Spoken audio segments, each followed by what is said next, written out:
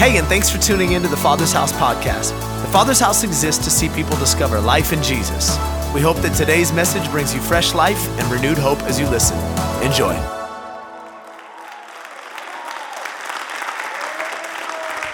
Awesome.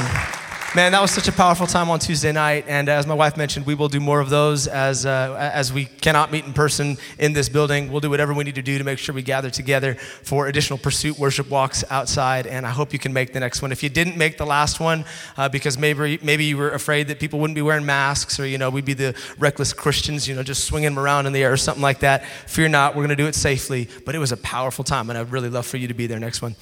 Before we get into the word today, I do want to do what I do every single week, and I want to thank you and encourage you around your giving. Our church is always blowing my mind. Every week I feel like I hear story after story after story about what people are doing to meet the needs of others in our community.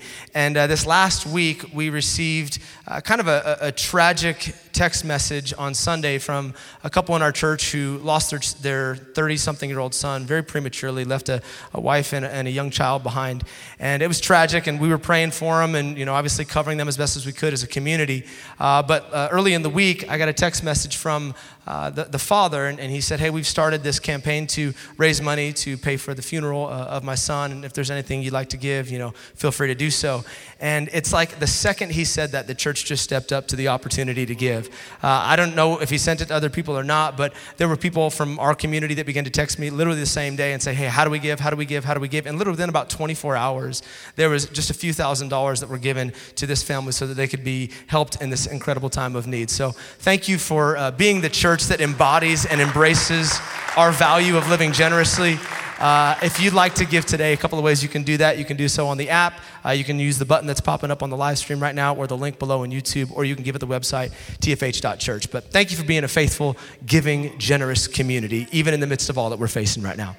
All right, we're going to get into the Word, and as we do that today, in keeping with our seriesless sermons over the last few weeks, I want to talk to you about something that's kind of been on my heart for a couple of weeks now, and wasn't quite sure if I would share it. In fact, before we recorded this today, I asked everybody in the room to pray with me, because I feel the weight of what I'm going to share with you, and I think it's something that many of us have felt, but perhaps we haven't been able to articulate, but I would consider it to be a rhema word, a now word, something that the church needs to hear in this season.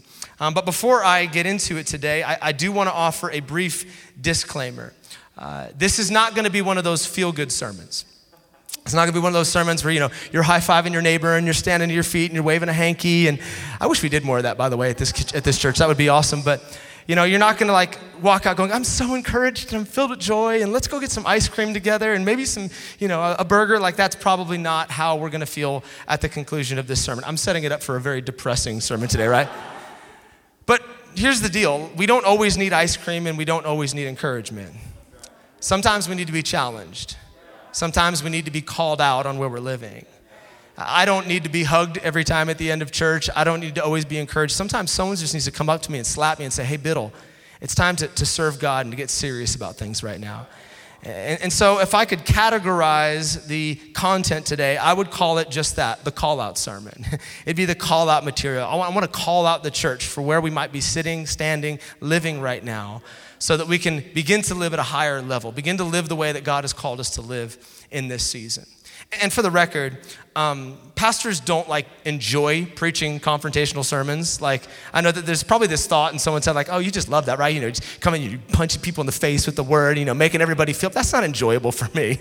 And the reason it's not enjoyable for me is A, I love people, but B, I understand that there's risk and there's consequence when you begin to confront people. That's why a lot of people don't like being confrontational. They want to save the relationship. They don't want anyone to leave. They want to keep their friends around them, and so people just don't say things. But that's not what Jesus was like. Jesus talked about it, and it needed to be talked about. Go study the ministry of Jesus a little bit, and you'll find that he said some very confrontational things while he was preaching on this planet. He would say things like, hey, if you don't hate your brother, if you don't hate your mother, your father, your sister, in comparison to the way that you love me, then I'm sorry, you're not worthy to be called my disciple. What? He looked at a guy one day and he said, hey, go ahead and sell all of your possessions. I know you're a pretty rich dude. Go ahead and sell all your possessions, give the money to the poor, and then you'll be worthy to come and follow me. He was constantly challenging what people thought was normal. He was constantly challenging what people thought was acceptable to be one of his followers. And as a result, often, some people just tapped out. They said, you know what, this is too hard a teaching. This is too difficult. I can't follow someone like this. But Jesus knew those consequences existed before we ever presented that content. And so today, as we get into this, I understand the potential consequences. I know the risk, but I'm willing to embrace that, A, because I love you, but B, because I believe we're going to talk about today. I don't think it's my thoughts or my ideas or, something that a leadership team concocted and we're like, okay, let's present this and see if people like it. I believe that this is in fact the word of the Holy Spirit to our church right now. And so if you don't like it or if it makes you feel uncomfortable, you can email Jesus about it. You don't need to email me, all right? You can take it up with him. But I really do believe it's gonna call us out, but it's gonna help some of us. And here's what I wanna talk about. In fact, if you'd like to write this down, you can use it as a title. How to get your boldness back. How to get your boldness, your swagger, your authority. How to get your boldness back. Now, by nature of that statement, there is an assumption built in that some people have lost their boldness. That there were some people that used to walk in the authority of God, used to walk with confidence, used to walk with some boldness, but now, because of what has happened over the last 5 or 6 months, they've become timid, they've become fearful, maybe they've even become quiet. Dare I even say some have become cowardly when it comes to Jesus. And that's not what God has called us to do. That is not how God has called us to live. The Bible says that Jesus has given us a spirit of power, love, and a sound mind. We have not been given a spirit of fear. To be fearful or to be cowardly is an oxymoron for a believer. We've been called to walk with boldness, and we've been called to walk with authority. We don't have fear. We have power, love, and we have a sound mind. But I don't know that particular scripture, 2 Timothy 2:20, and that statement would define how most of the church is living right now. I don't know if we could look ourselves in a mirror and go, power, love, sound mind. Maybe some, but I know a lot of us feel like our boldness has been stripped away. And so we're gonna talk about it. We're gonna get real. And I believe that by the conclusion, we're gonna know how we can get some boldness back. As the bride of Christ, we need to be bold in this season. And I believe God's gonna give it to some of us today. In your Bible, if you have one, you could turn to the book of Proverbs, chapter 28. We're going to look at a single scripture, and then we'll talk about this Old Testament story. But this will be one that you can put in your pocket and save for later. Maybe you can write it on your mirror or memorize it or something like that. But it's a great scripture. Proverbs chapter 28, verse 1 says, "The ungodly run when no one is chasing them, but the godly are as bold as Simba." No, the godly are as bold as lions. The ungodly run when no one is chasing them, but the godly are as bold as lions. Say that with me. But the godly are as bold as lions. That's what we've been called to be. Come on, turn to the person next to you, tell them, buckle up, buttercup. We're gonna pray and we're gonna get into this, all right? Jesus, we love you. We love you this morning. We thank you for your word. We thank you that it has the power to change us. And Lord, as I've been praying all week long, I ask that this content would be helpful and not hurtful to people. God, that this would not be the excuse for someone to get off the wagon or get off the train and say, I don't want to be part of this community anymore. I want to be part of this.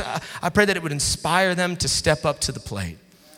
And Lord, we ask for anyone in our community and beyond that watches this, that has been stripped of their boldness, stripped of their authority, their courage is gone. God, that even right now, today, as we go to this simple scripture, that boldness would return to that believer, that they would walk in the confidence and the courage and the authority that you have given them. We declare that in the mighty name of Jesus. And everyone said, amen, amen, amen. I love the way that Proverbs 28 words that. It says that the ungodly run when nobody is chasing them. Isn't that a beautiful picture? Be honest, have you ever done that before? Have you ever run when nobody was chasing you? I don't mean like, analogously. I mean like seriously, like in real life. Have you ever run when no one was chasing you? Okay, there's a few hands being lifted in here. Maybe let me give you a few examples and maybe you might be a little more honest about it. You're going on a walk late at night, and as you're walking, maybe you're walking down the street or you're walking around like, a creek path or something like that, and you turn around and you notice that there's like somebody walking behind you, and it feels like they just keep getting closer and closer and closer, and you're like, this is it, this is where I die. And so you start picking up the pace a little bit and you walk a little bit faster, but they're still kind of like right on your heels, and you just pretend in that moment that you were just out for a light jog even though you're wearing denim, you're just like, yeah, I was just jogging the whole time. Yeah, I've done that one before. Yeah, okay, thank you for the honesty, Jazzy. Or how about this? Have you ever gotten off the freeway and someone seems to be taking the exact same turns as you? Every time you turn, the car behind you is going to every one of the same turns as you. And as you start to approach your house, you think, oh God, this person is following me. Like, this is gonna end poorly. And so you turn down a couple of side streets and you take a few different alternate routes just to make sure that they're not following you. Am I the only one who lives in fear? Okay, just throwing that. Okay, maybe this one will help some people. It's 10 o'clock at night, the trash has to go out. Yeah, you know this moment, right? You get the trash bag, you're standing at the door, and you're looking out into the abyss of darkness where every serial killer is waiting to take you out, and you're like, okay, and you start stretching, you're like, all right, here we go. And you just, and you run back to the front door, and your parents or your wife is like, why are you breathing so hard? You're like, nothing, I'm fine. I didn't think anything was wrong out there. I wasn't afraid I was gonna get jumped while I took the trash out to the trash cans. Yeah, I think we've all done at least one of those things before, right? Like we've run when nobody was chasing us. Well, Solomon here says in Proverbs chapter 28 that that's the lifestyle of the ungodly. Not just to the trash can or not just on the walk at night, but there's this thing ingrained in the mind of the ungodly that thinks something or someone is always out to get them. There's this fear that like at any moment I could be taken out. At any moment I could lose my life. At any moment I could lose my job. And there's this petrified existence. It like permeates everything where they're just constantly living in fear about what could happen even if there's no chance of it happening. They're running when nobody is chasing them. But he contrasts it with the godly, and he says, that's not what it's like for those who have the Spirit of God on the inside of them. For the godly, it's quite different. For the godly, we're bold. Not just bold, we're as bold as lions, as the king of the jungle or the wilderness or the savannah, whatever he's the king of. Like we're as bold as lions. We're not the prey. We're actually the predators in the spirit. We're not the hunted, we're the hunters. We're going after the kingdom of darkness. We understand that we sit on the top of the food chain in the spirit, and that we are actually the threat to hell, not the threatened by hell. Like, we understand positionally we can be bold as lions because we've got the Spirit of God on the inside of us. And this is not some isolated idea in Scripture that Solomon just kind of throws out in Proverbs 28, and I'm taking it out of context and applying it to our world. No, this is actually a replete principle in Scripture. It's all throughout the Word. That the boldness always accompanies the righteous. That the righteous are bold. That the godly are bold. It exists everywhere in Scripture. Let me read you a couple of samplings. Philippians 1:28. Don't be intimidated in any way by your enemies. This will be a sign to them that they are going to be destroyed, but that the godly will be saved. 2 Corinthians 3:12. Since this new way in Christ gives us such confidence, we now as believers, we can be very bold. Not just a little bold, but hecka bold. We can be very bold. Hecka's in a different translation. Psalm 112 verse 6. Surely the godly will never be shaken. They'll be remembered forever. They'll have no fear of bad news. Their hearts are steadfast, trusting in the Lord. Their hearts are secure. They will have no fear. And in the end, they will look and triumph over their foes. This is what the Word of God has to say about the godly, those who are filled with the Spirit of God. If you have the Spirit of God on the inside of you, you have the boldness of God on the inside of you. You have the same declaration that John made in 1 John where he said, greater is the God that is in me than the God that is in this world. Nothing in this world can take me out because I understand that the God that lives on the inside of me is greater than sickness and pain and lack and pandemic and anything else that I will face. I can be bold because of that. That's what the Word of God has to say. Now, conceptually, scripturally, That all makes sense. But what happens when it's not experience? When experientially it doesn't align with the Word of God? What happens when your life and your Bible don't seem to be making sense? Like I can read those scriptures, but I don't feel that way. Put Psalm 112 back there on the screen for a moment. What happens when you have been shaken? When you do fear all the bad news that you're hearing? When you are having a hard time trusting God and your heart is insecure? What happens when it feels like your boldness has been stripped away because of your circumstance? How do you get that boldness back? Maybe a better way to say it is, how do you begin to stir it up on the inside again? Because if God's already in you, it's buried in there somewhere. How do we access it again? So there's this guy in the Old Testament. His name is Elijah, and he's one of the greatest prophets to ever walk the planet, an incredible man of God. He saw more miracles than probably any Old Testament prophet. And crazy stuff, not like, he prayed for someone's hurt knee and they're like, oh my gosh, I'm all better. That's a great miracle, don't get me wrong, but crazy stuff. This guy, God told him to pray that it would stop raining, and he prayed a single prayer, and it did not rain on the earth for 3 years. That's crazy. And then when it stopped raining and there was famine in the land, God's like, I know you're hungry because nothing is growing. Don't worry, I'm gonna take care of you. Go sit down by the side of this brook and I'm gonna give you breakfast. Oh, how? I'm gonna actually cause the ravens to bring you bacon and eggs every single morning. Every day he'd wake up, here you go, Elijah. Crazy stuff. There was a widow whose son passed away, and in a very awkward transaction, he somehow raised the son back to life. Miracle after miracle after miracle. Crazy, crazy stuff. But perhaps the greatest miracle of Elijah's was the showdown at the top of Mount Carmel.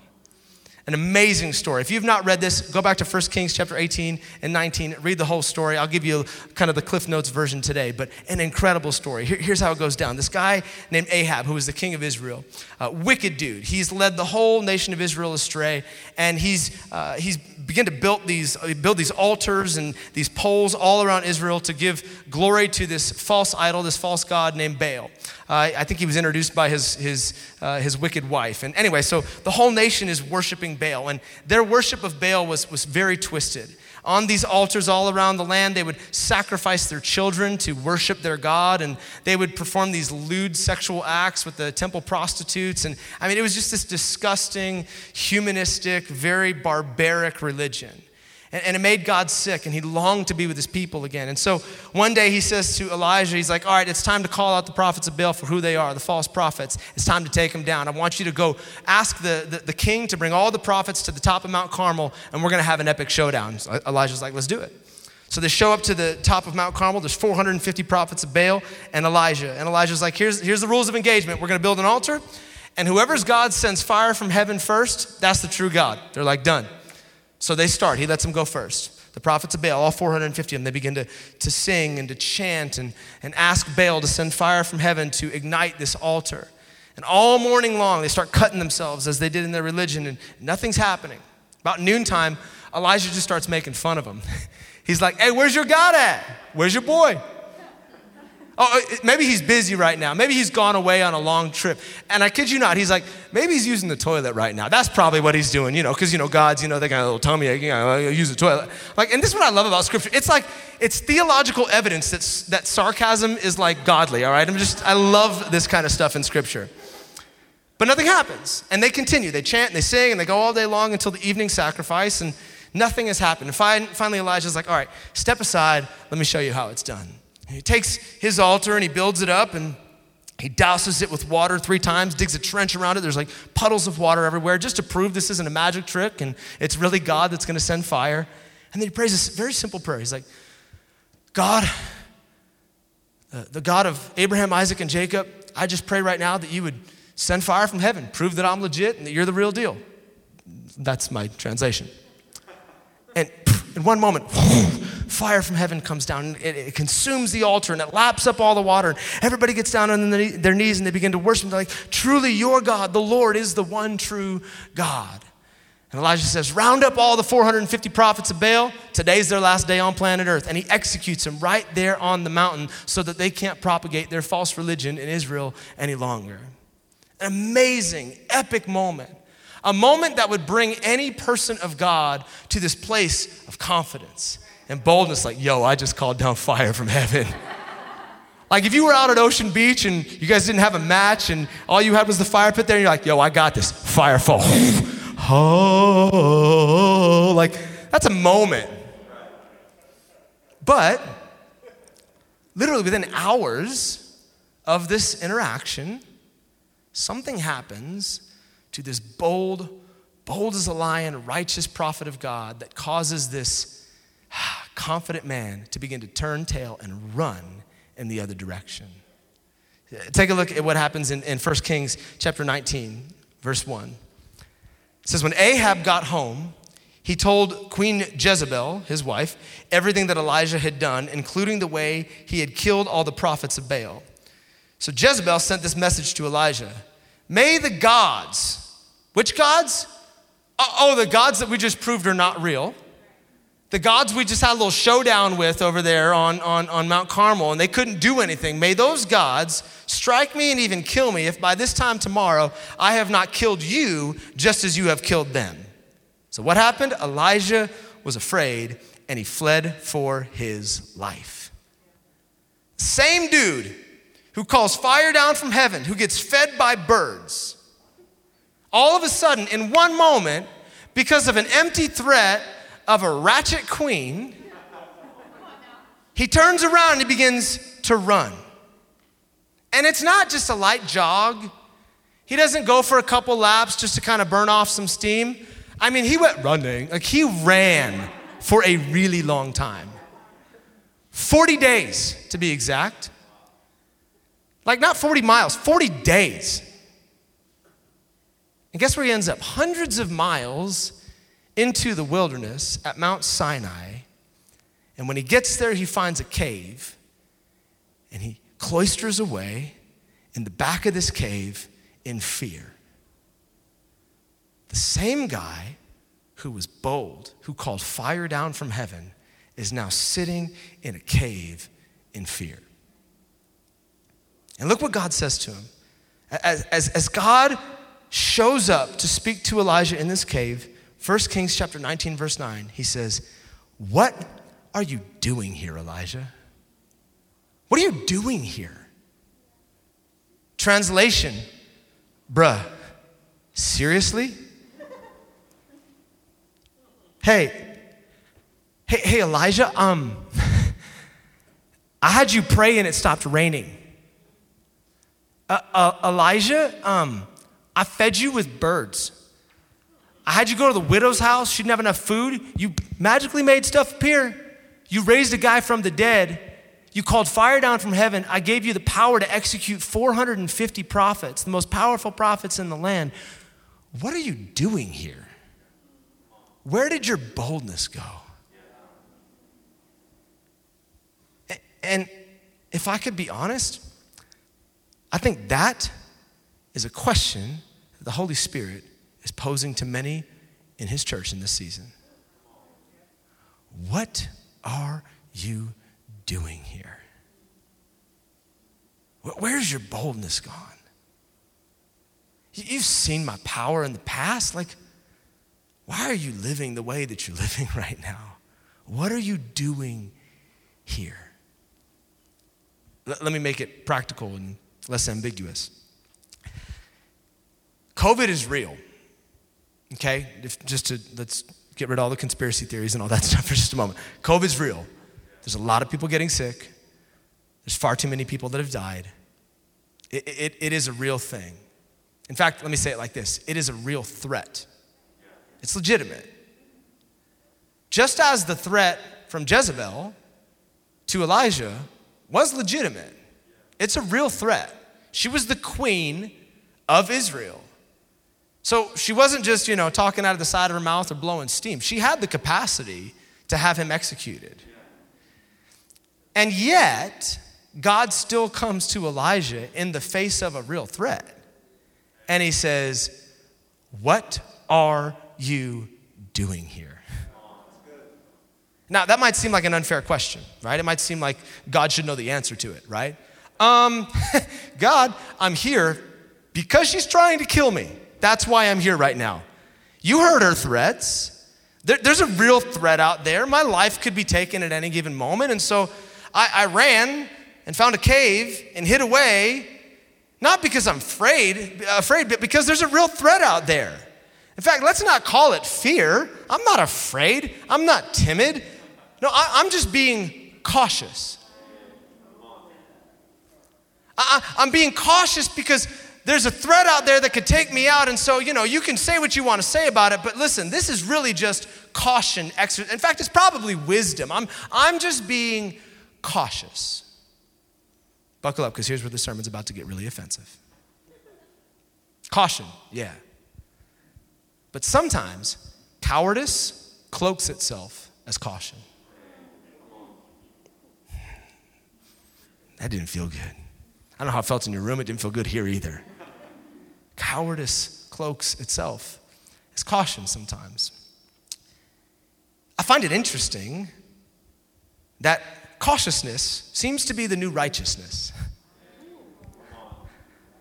That caution has become next to godliness all of a sudden. If anybody does anything bold, they should be condemned. But let's praise the cautious. Now, let me be abundantly clear, because I don't want any emails, okay? And let me be abundantly clear.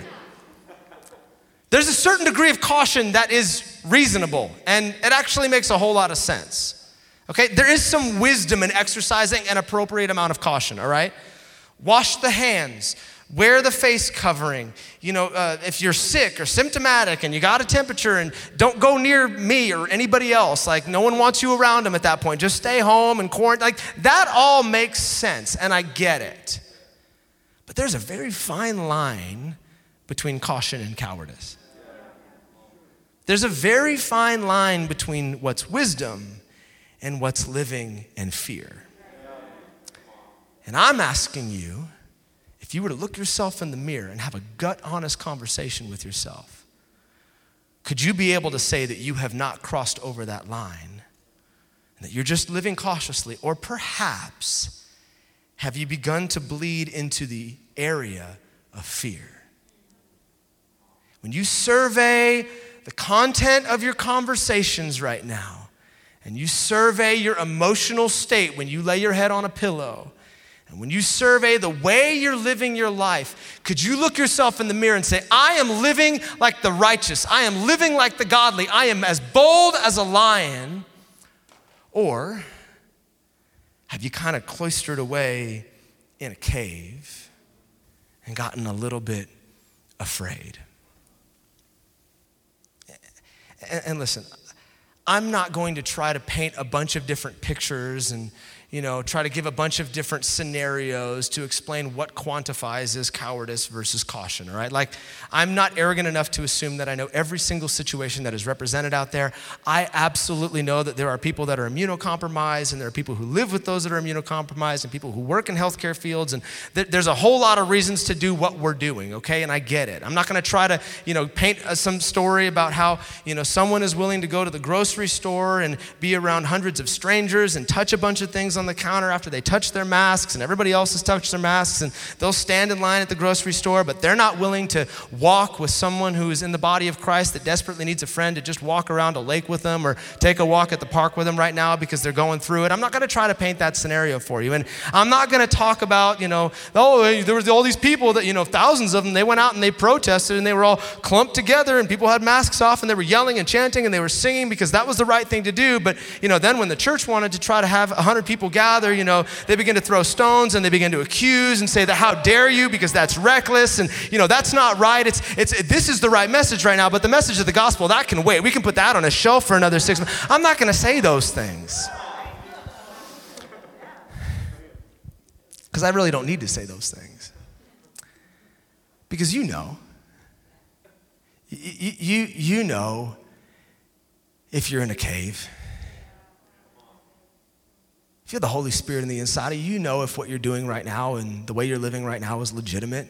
if it's justified, or if what you're calling caution is really just cowardice and fear and an unwillingness to be bold in this season, you know. And if that describes where you're living right now, then let me get a little practical, maybe a little more helpful, probably not less offensive.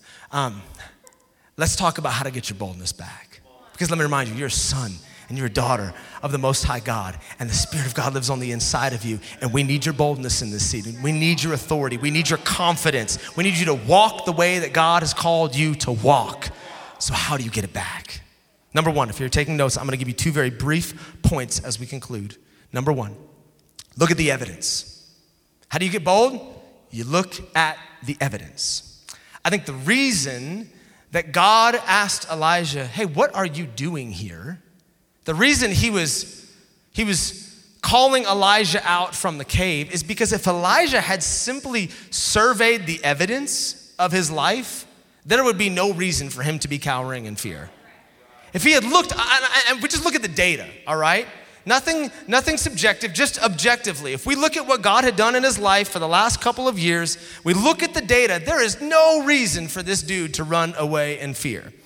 Sometimes the evidence, just the objective data, is enough to stir up some boldness in you. You're like, you know what? I've been freaking out about something, and I don't need to freak out about it because chances are it's going to be all right.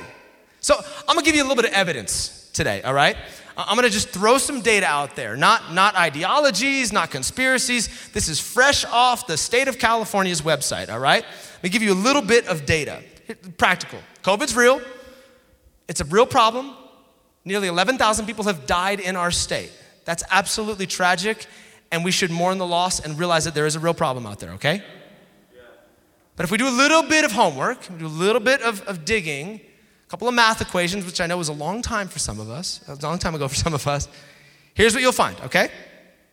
Based on the current numbers on the state's website, and that's a big if someone under the age of 50, which represents the vast majority of our church. If it doesn't represent you, I love you, okay? But just follow me for just a moment. If somebody under 50 contracted COVID, the likelihood of them losing their life is 0.1%. 1 in 1,000 people who contract COVID under the age of 50 dies. That jumps all the way up to 1.5% for the people between 50 and 65, which that represents the vast majority of our church. But under 50, 0.1%. That's a data. That's not subjective. That is the data. So keep those numbers in mind for just a moment. If you're curious, that means you're 99.9% likely to survive, okay? Here's some other stats. According to the National Injury Institute, which is a thing, you are 16% likely to die from a heart attack or heart disease.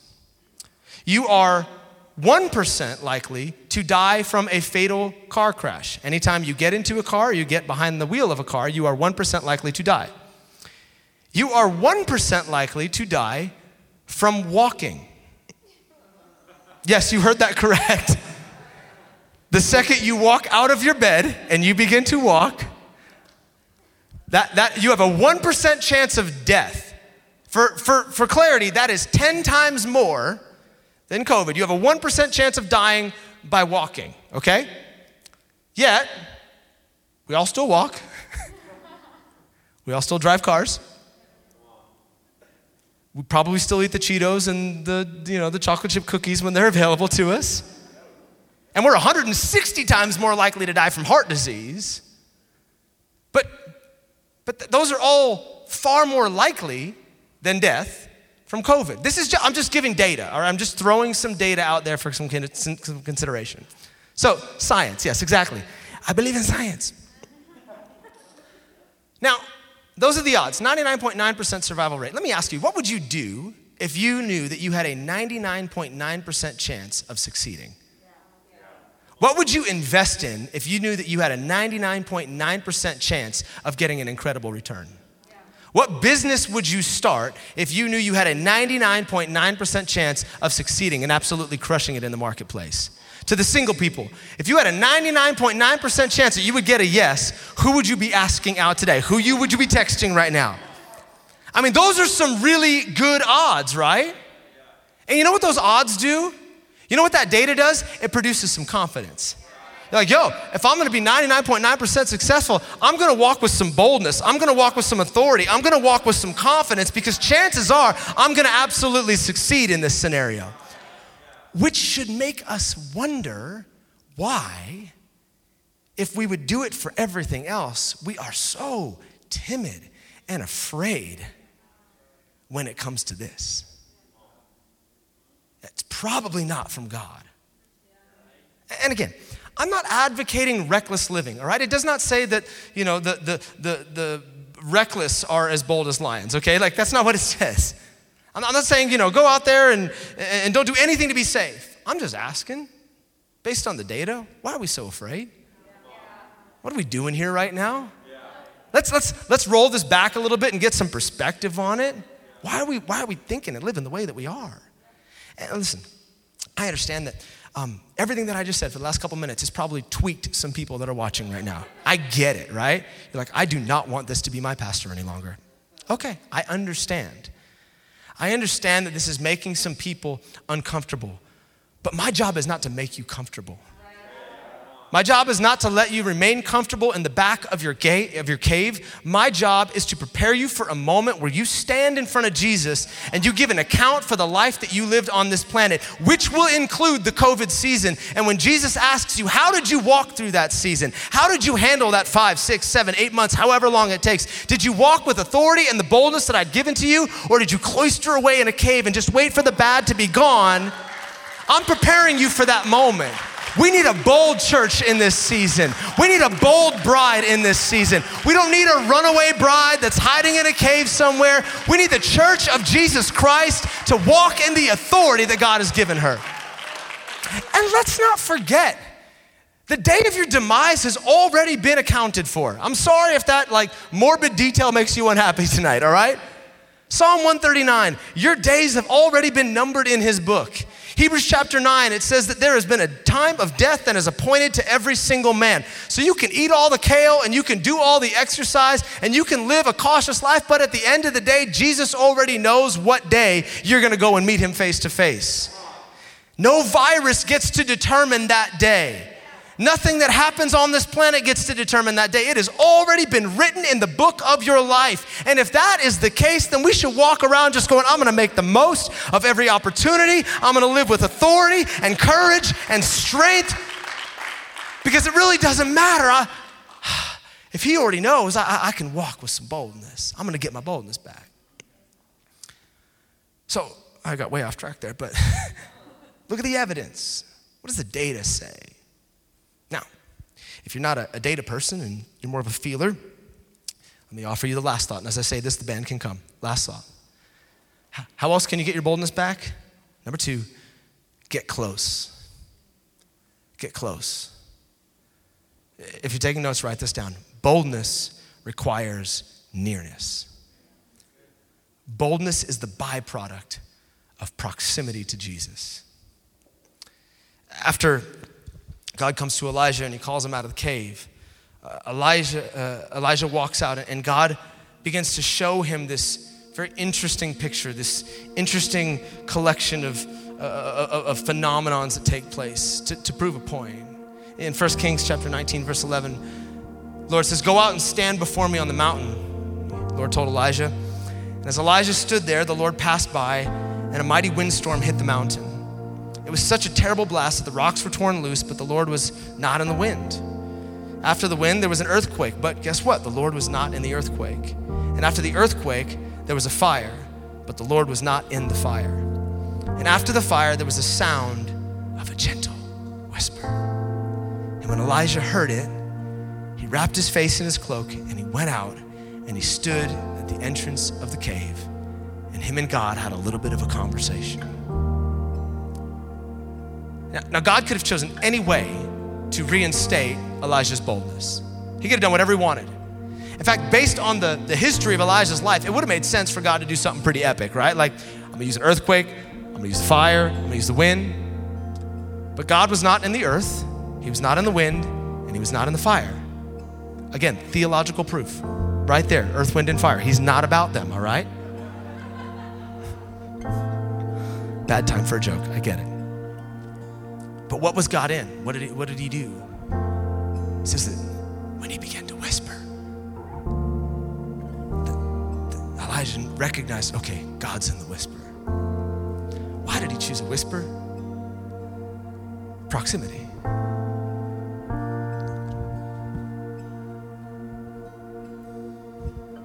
But if you get close to a whisper, if you get close to the person who's speaking, you can begin to hear what they're saying. God wasn't willing to whisper to Elijah in a cave because the cave was a place of confusion and fear. And he said, I need you to come out of that place and get close to me again. And as you get close to me again, then I'll begin to talk to you. I'll begin to remind you that even though it looks challenging in this season, even though there's a threat against your life, I still want to use you in this season. There's still something for you to accomplish. There's still something for you to do. So Elijah, you cannot stay in this place.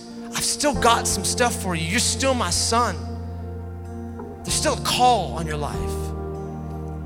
And because of one moment, one conversation, and the nearness of God, this scared little prophet heads right back into the face of his threat, and he begins to do what God had asked him to do. Why? Because he got close first. I think that's the invitation today. I think that there's an invitation being made to many in our community right now. Will you come close? Will you get close to Jesus? Come out of the cave, come out of the darkness, come out of the fear, come out of the hiding. Let's have a conversation. Because guess what? If you'll get close to Jesus, he'll tell you what's cautious and what's cowardice. He'll tell you what's wisdom and he'll tell you what's fear. You don't need to rely on all of the other information sources around you to dictate how you're going to live your life. He will be very clear with you if you'll just get close to the whisper. I encourage you today, come out of the cave, take a look at the evidence. If you need the data, look at the data. It's right there. But then get close to Jesus. And I believe that if our church will do this, we will no longer be living by the mandate of fear. But we'll get our boldness back, we'll walk in authority again, and we'll begin to see some things shift in our city. But it's up to you. It really is. Will you make that decision? Will you look at the data? Will you get close to Jesus? And will you walk in the authority that God's given you? Let me pray for you as we conclude. Jesus, I thank you today for your word. I thank you for this story that's been cataloged in history to show us you don't want us to live in a cave. You don't want us to run away and hide. But you'd like us to live in the boldness that you've given to us. I pray for every believer right now, those who have already called upon your name, who find themselves buried away in a cave in this season. Would you stir something up in them? Would you begin to awaken the Spirit of God on the inside of them? Awaken the boldness that they used to walk in. I declare fear must go in the name of Jesus. Intimidation, timidity. I silence every voice that's trying to pipe fear into their spirit right now. And God, we ask that you would be loud and clear in this moment. Speak over your people. Declare you are bold as a lion. May we own that and walk in it in Jesus' name. In Jesus' name. Hey, thanks for taking the time to listen to the Father's House podcast. We hope it helped you wherever you're at in your journey. And listen, we want to pray with you if you're going through something right now that's difficult. You can go to our website, tfh.church, and click on the prayer and praise link and tell us how to join you in prayer. Until next time, be blessed.